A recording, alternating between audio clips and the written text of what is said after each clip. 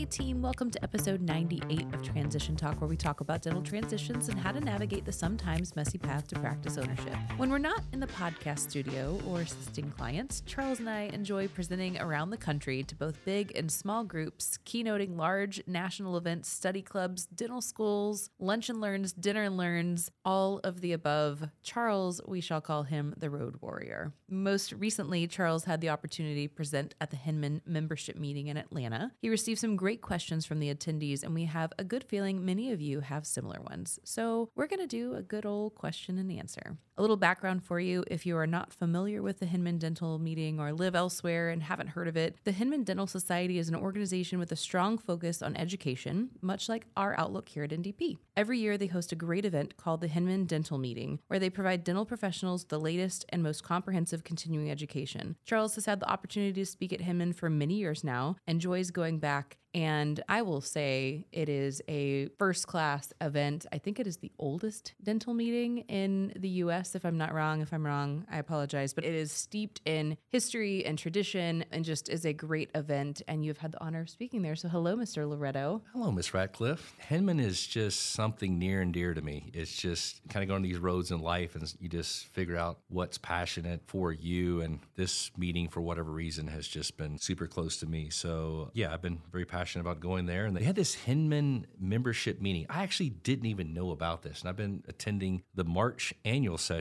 for almost 10 years now. And so one of the key members invited me to this membership meeting, which I had no idea. But basically in November, it's all of the volunteers that run this organization. So the Hinman is set up instead of I don't know how many hundreds of employees or how many employees they would have running like the New York meeting or Chicago or California meeting. But Hinman only has actually 5 employees. The rest is just all volunteer. So all the volunteers, they don't actually get a chance to hear you speak. Many of them know me just from going to speak, but they actually never speak. So I got to go speak to their 300 to 400 members here in November. And it was just really, really fun. And the lecture was really trying to hit kind of 4 different subject matters, younger people, financial planning decisions, evaluation, as well as kind of private equity. And so that was about a 2-hour lecture. And what I wanted to do is I gave about 30 minutes of Q&A, but I knew we were not going to get to all the questions. So everybody just write a bunch of questions down so that we can go over. And something I want to plug here is, and again, is super thankful that Hinman has given us this opportunity to do this. But last year, we were able to put a kind of a matchmaking event, which is incredible. We put together 130 students last year with about 50 sellers, I should say, established doctors in a room, exchange contact information so that basically private practice sellers and buyers could get together. This year, we're expecting 100 established owners that are looking for private practice buyers, and we have over 200 people expected on the buyer side to be in this room. So that's going to be on Saturday of the meeting, March 23rd. It's going to be a kind of an 8 a.m. till approximately 2 p.m. Buyers, so in other words, associates, if you're listening, you basically get this meeting for $85. We're going to put you up in hotel at night if there's still availability. We're going to pay for a Friday night party and this all-day meeting on Saturday, lunch, and a cocktail reception to follow. My established doctors, everyone who's listening on this special Hinman podcast, please forward to other people that you know they could benefit by trying to find a private practice buyer for this episode and a link to attend this Hinman special event on Saturday where we're matching both buyers and sellers together. So it's our way, Christy, of trying to really promote private practice and private practice partnerships and just really helping with our established doctors having a vision and a transition plan for kind of their life's work. Yeah, and I think it's great. I mean, I think it provides a unique experience for both sides to hear and understand what the other side is going through, right? From 2 different buyer who's just coming out and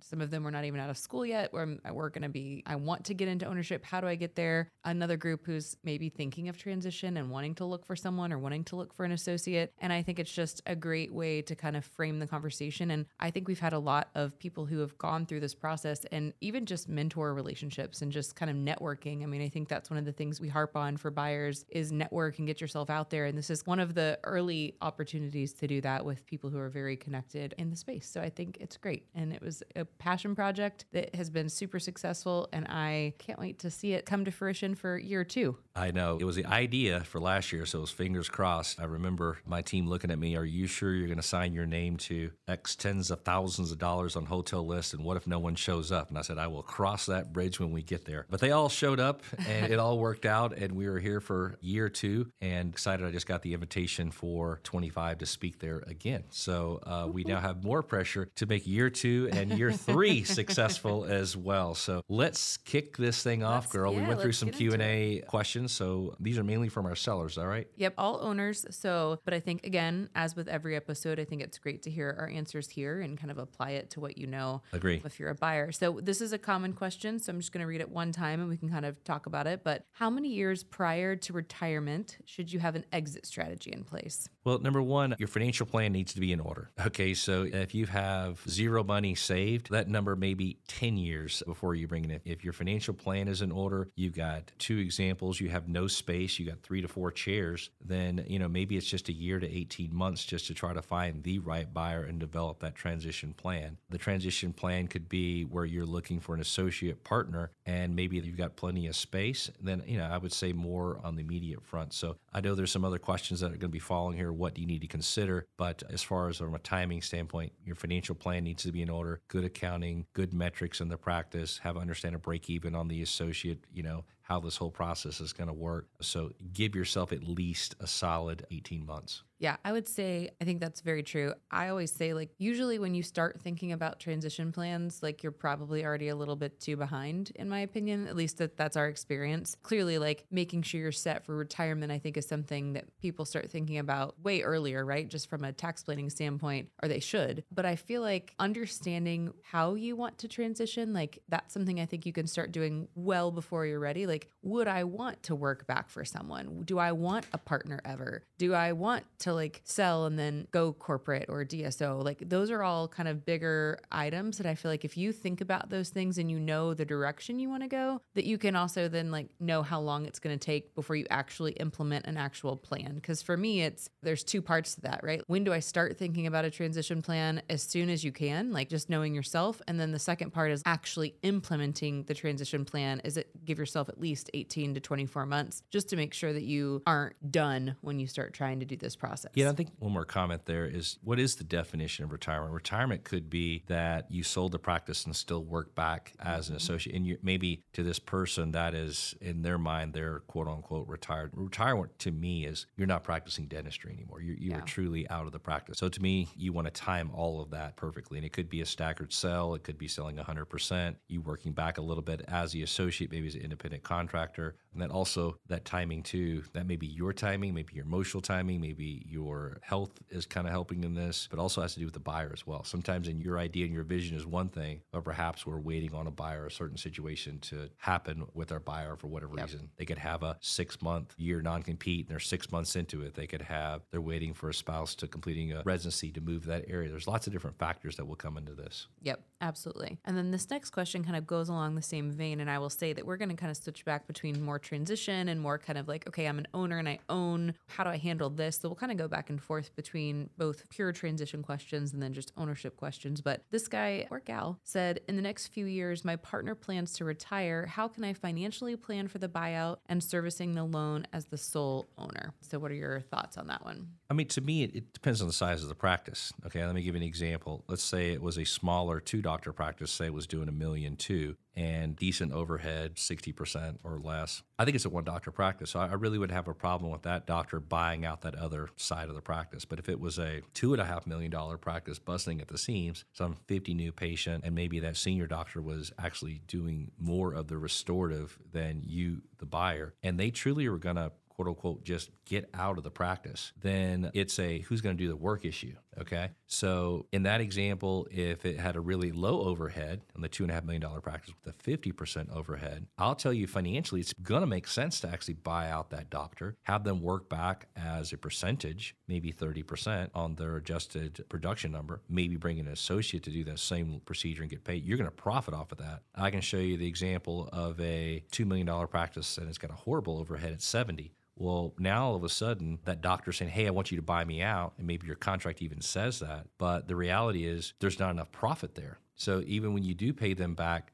30% on their adjusted production, now you got to pay a bank loan. And all of a sudden that cash is not going to make sense to you as the investor buyer because you got to do more work with basically making the same money or less. So it's not going to be advantageous to you. So it depends a little bit. You know, I want to buy you out, seller, if I'm the buyer, when it's a really low overhead, I can do the work and the value is reasonable. And I don't want to buy you out when I can't do the work and it's got a high overhead and a high price. Yep, 100%. I'm going to switch gears to hopefully a quick one for you. How often should I be talking with my CPA if I'm an owner? I like on the quarterly basis. Honestly, I like to see, typically at Kane Waters, we'll have some type of projection for you. So for example, if I'm budgeting for a practice, it's going to do $1.2 million, and basically I'm looking at previous numbers. I can see they're consistently doing 100. I know it's kind of where they're tapped out. I've already budgeted, they have a 55% overhead. I've already budgeted they're going to make over 500,000. I want to see the practices on pace. Yeah. I want to see the practices on pace.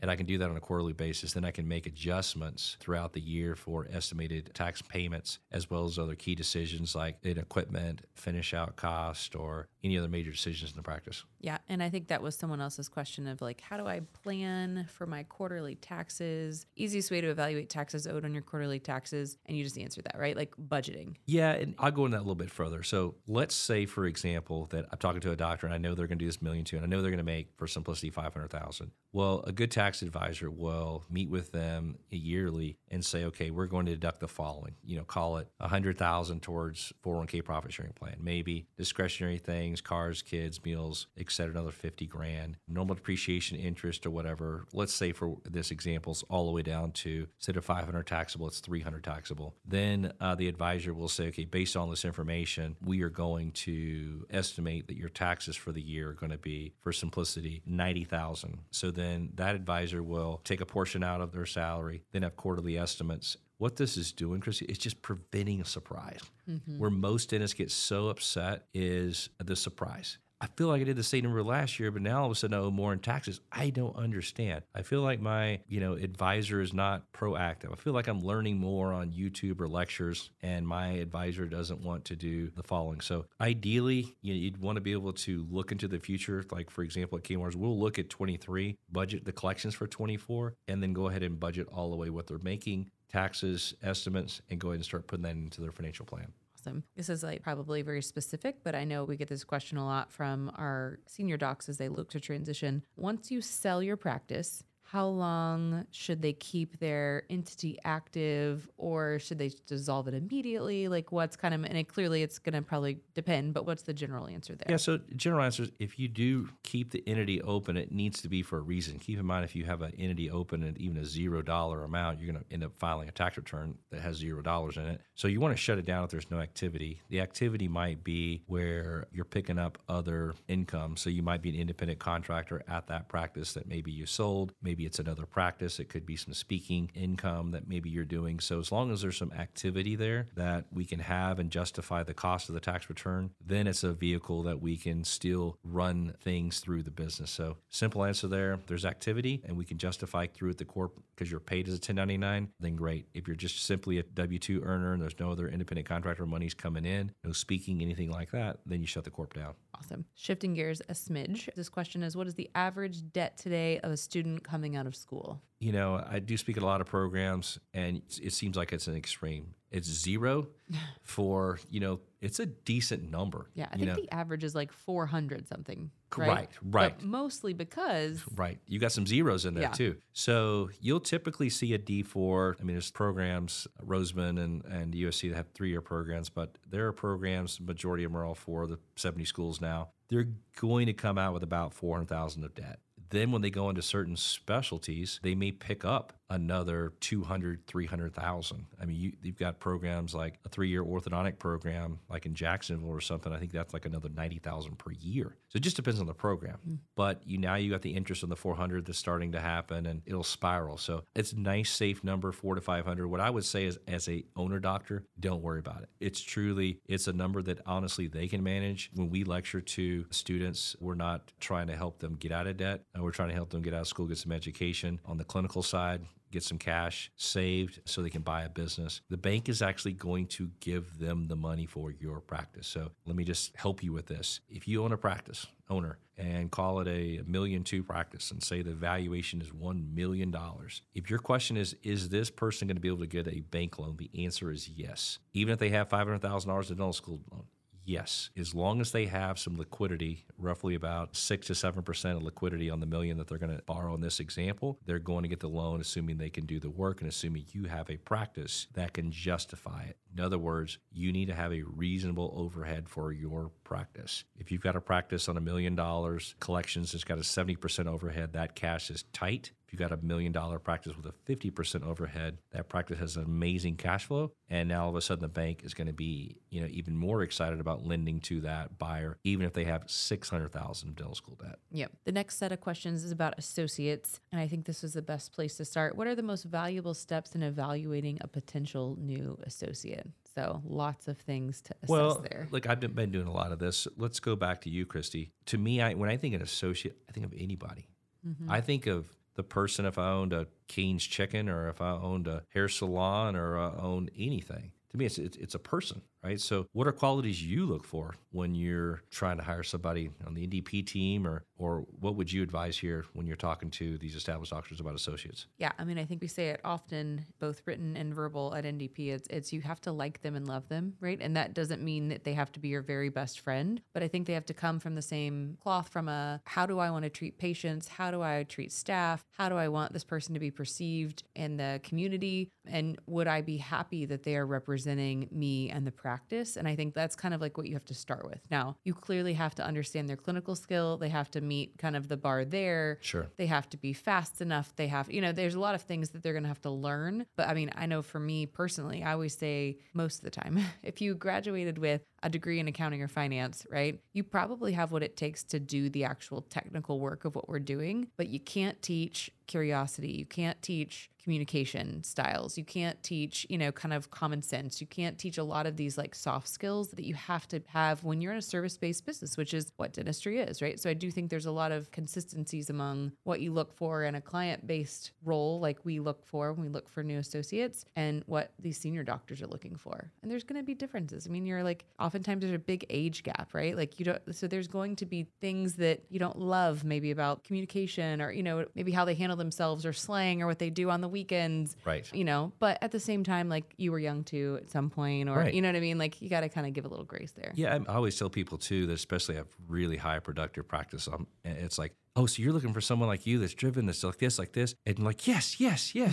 It's like, yeah. And I was like, I know exactly where to find them. Like, what? Oh, please tell me. It's like, they're called owners. Yeah.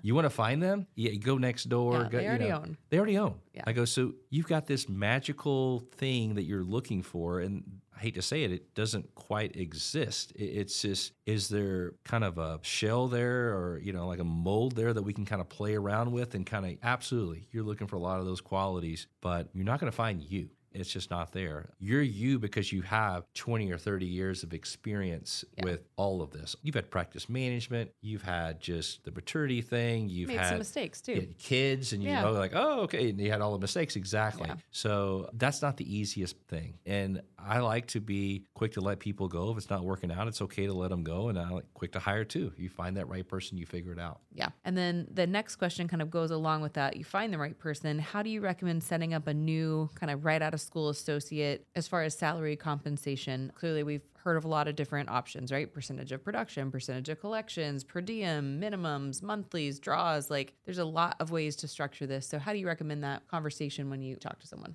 So, there needs to be an overall plan. Two extremes is you've got a 5-chair practice and it's under a lease contract for 4 more years. And perhaps the only thing that's going to work is maybe a 2-day-a-week type associate. So I typically would budget, like on a per day basis and a per diem in this example, maybe it's $600 a day. And I don't know, there's X amount of days in this case, for the month 8, you maybe give them 5,000 to 6,000 just as a basis, 2 days. I prefer if we can commit to this associate full time on a 4-day week basis. This is my ideal situation. Mm-hmm. And ideally, I'm looking to commit to them anywhere between the 8, 9, 10,000 a month guaranteed. And then once they reach certain production thresholds, then I would have a adjusted kind of production pay bonus. And so in this case, if I was doing some type of, I don't know, we'll just call it, let's make the math simple, $10,000 a month is their base pay. So what I would say is, hey, associate, you're going to get paid $10,000 a month. If you have adjusted production that is north of 33,333, then I'm going to pay you a bonus. And so there for the 15th and the 30th, you're going to get paid this 33 grand. But because you produced $40,000, and because 40,000 times 30% is 12,000, I only paid you 10. Therefore, on the 15th of the following month, I'll give you the $2,000 bonus. That's the concept of how this works. It gets a little technical when I've got some space issues and you're really only working a couple of days a week. I don't want to be bonusing people out, per day. If they did 800 a day and I got a minimum of 6 and take 30% of that, I'd like to have some monthly kind of commitments. I'll commit to you on a monthly basis the number of days, and here's how your compensation is going to work. And then I'm going to commit to you once you hit certain thresholds for that month, and I'll pay you this. Yeah, and clearly it has to make financial sense for both parties. And I think sometimes we get a little pushback on the, hey, I'll pay you this base and then we'll reconcile monthly. I think there's pushback of it should just be a percentage of what they do. But I think we like that because it kind of does incentivize the senior doc to make sure that they're busy. It provides some stability for the younger associate who's coming out of school with a debt and all the things, right? Correct. And so it's just kind of keeping that in mind that even if they just wanted to work as a percentage of production, sometimes they have to build up the production. So it takes a while. And that's honestly, it's part of the seller and the practices, I'm not going to say job, but it's a responsibility to make sure that they're trying to contribute to that. Associate has to own that too. But then also just they have a lot of stuff going on, right? They're coming out of school, they have a lot of debt, probably more than any senior doc had when they came out of school. And so that stability and that kind of base help allow them to kind of grow and do the things without having to constantly be fighting for every dollar of production. And clearly at a certain point, they should be surpassing that, right? Mm-hmm. If you find someone's never surpassing it, then, you kind of have to assess why. Are they not meeting it because I'm not giving it to them? Are they not capable? Are we not getting them out there enough? What is happening that they're not meeting that? Because it should at some point even out for you. I just had this conversation with a surgeon and he was contemplating bringing someone in and, his attitude was, well, I'm going to pay them, but they're going to need to get out and grow their practice. Mm-hmm. I was like, this is a friend of mine. This is somebody that I'm close with. And I just stopped him. I go, their practice? Did you say their practice? Because if it's their practice, maybe they should just do a startup next door to you and just shut him up. You look at me it's your practice. Yeah. It is your practice. Therefore, why don't you give him the work? You get out and market with him or her. You get out and market by yourself. You hire the marketing person to get out to really drive the practice. This is your practice. The best person to market your practice is you. Mm-hmm. And so it's just a mind shift that you've got to get around that you bring in some money, it's your risk. And the only person that's going to be the best in selling that is going to be you yourself. Well, especially if you're bringing them in for an ownership, potential partner, potential buyer type track, which not every associate is going to be the buyer owner. But if that is truly what you envision maybe this person could be, then you are incentivized. It only does good things for you to be able to support that person. Well, I know this person very well, and I'm telling you, he's not ready. He mentally pretty good judge and physically he's saying one thing mentally, but I'm like, yeah, you're not ready. Yeah, you're not. No, you're not. Come I know back you. soon. I know you. It is so good that we are able to read these people before we take some of these people on as clients. Yeah, you're not ready. You're not. And buyers too. Sometimes we see them too. We're like, I don't know if this is probably the best thing for you. Yeah, 100%. This same, I'm assuming, gentleman asked this question. How does a small practice compete for a top associate when you have a larger, more corporate practice maybe that's offering maybe a higher comp rate or more benefits? How does the private practice owner win that person over? So let's say that corporate's offering them, oh my God, 15, 18,000, a month, some 200,000 base guarantee, all these benefits that simply you don't offer. I mean, your counter to that is take it. I'm not going to be able to offer that. What I am able to offer is a private practice opportunity. And private practice opportunity that's going to lead to a private practice ownership. It's either going to be in a partnership or an outright sell. So if you're just looking for the salary, I am definitely not the fit for you. You're looking for private practice ownership, and let me mentor you to what I have personally learned in the last 15, 20, 30 years and do CE courses together and set goals with you, listen to you, and let you run the practice. Even as a 26, 27-year-old that just finished, I'm going to allow you that flexibility, autonomy to be like an owner. That's what you're going to get when you come here. And be honest, I think it's what people want. So for this seller here, I actually don't think it's a problem. I don't. I think you've got the upper hand.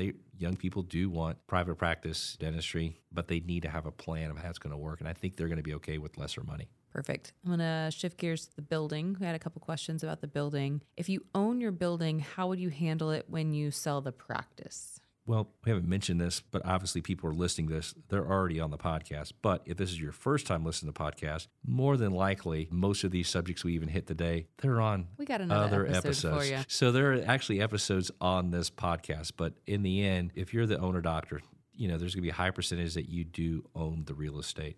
And there's going to be a great probability that buyer wants to buy the real estate, but they can't afford it. There may be a likelihood that you don't want to sell it. Well, that's okay. They probably can't afford it anyway. Where the advice comes into you as a seller is just if you think that this real estate is just going to be this mailbox check to eternity and you're 60 now, this is probably not going to be sending you a check in the, when you're 75 or 80, because more than likely that tenant, in this case, the buyer that just bought your practice, is tired of paying you rent. They have taken this practice to different heights, different profitabilities, and they want a different physical space because instead of giving you $6,000 or $7,000 rent, they'd rather pay 9 or 10 or 11 and go build, a building that's a little bit nicer, 3 or 4 miles away from your facility. Now you're left with this kind of empty building. So take advantage, certainly as a seller. If you own the real estate, get some rental income out of it, but also don't get to the point where it's a greed issue where you're trying to get so much out of it that you don't let the buyer buy it, that you can pull the equity out, because in the end, you're not going to want to be in your 70s with a bunch of real estate. Real estate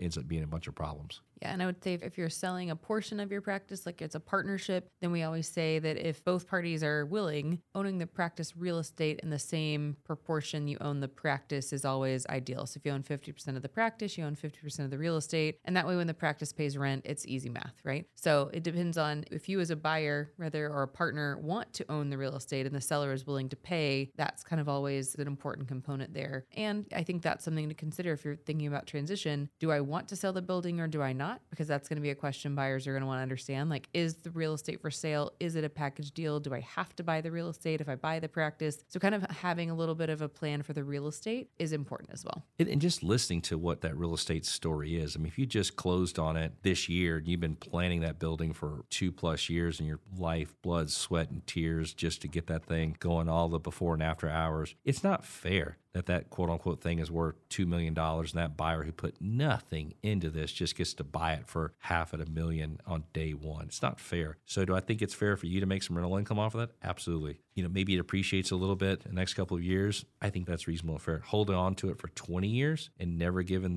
your partner in your dental practice ever the opportunity, that's where I kind of draw the line. I think that's where it's not fair. So something that's reasonable, X amount of years, again, you want to treat your partner equally in all aspects, including the real estate. Yep. And then if you don't own your building, so you're an owner, you have a practice, you don't own the real estate, this individual wants to know what is the ideal lease length for a potential buyer. So I'm going into practice transition. I'm either finding someone or I have a potential buyer. What lease, like am I signing a lease? Is it better to not have a month to month so the buyer can negotiate it themselves? Like what's ideal there? So it's super tricky. You're trying to time it. You don't want to be, let's say you have a retirement goal at 62 and then you're signing a 10-year lease on your 62nd birthday. That probably doesn't make sense. So you're starting to kind of play around from the timing perspective. So keep in mind, don't get yourself in a month-to-month type. Don't get yourself where there's 3-4 months left in a lease and now we're trying to transition, at the last minute. Give yourself at least a couple years,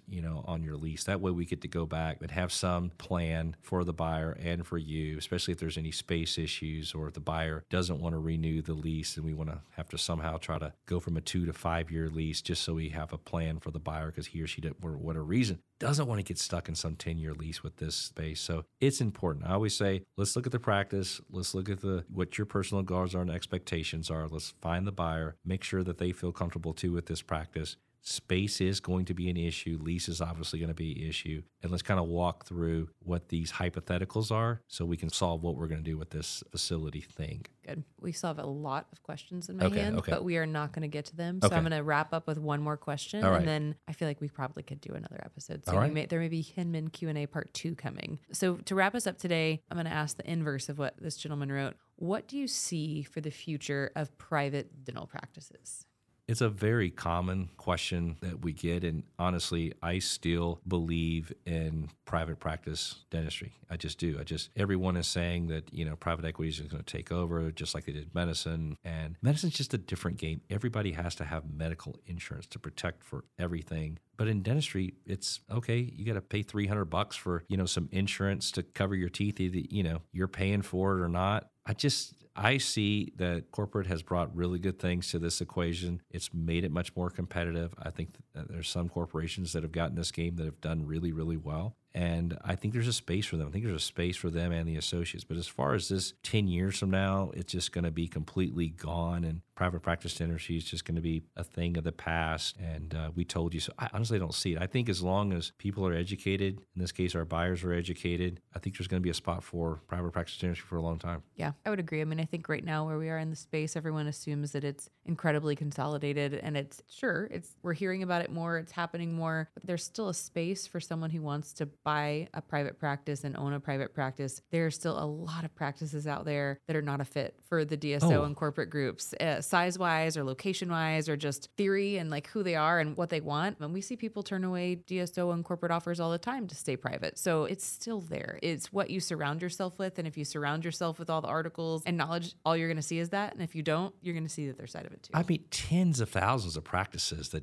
don't even qualify. They're not, it could be 100,000 practices that out of the 152 that don't qualify at all. Yeah. I mean, there's certain metrics that these private equity firms are looking for. And if you're not hitting these kind of million plus numbers with these amazing overheads, it's just simply not attractive to you to sell. And it's not attractive for them to buy. Yeah. And we had some other questions surrounding corporate and PE. So if we do another Q&A, we'll try to tackle some of those. There were great questions in this group. So we're going to stop here for today. So thanks for joining us on episode 98 of Transition Talk. If these questions spurred questions of your own, send them to us. We'd love to answer them on another podcast episode. Just go to ndptransitions.com. There's a contact form. You can just submit it, put your question in, and we'll get it on another episode. As always, make sure to share the Transition Love with those who may not know of us yet. And of course, subscribe to Transition Talk wherever you listen to your podcast. Thank you, Hinman folks, for your questions. And don't forget, March 23rd, 2024 is the Saturday all-day meeting about transition. That's the one I need you to come to and fill the house. Yes, and you can also go to our website if you are interested in learning more about that and you can't find the link. Go to our website, ndptransitions.com, fill it out. So you're interested in the Hinman program, and the wonderful Joe Ellen will get you the information that you need. Awesome. So until next time, friends. Thank you, Christy.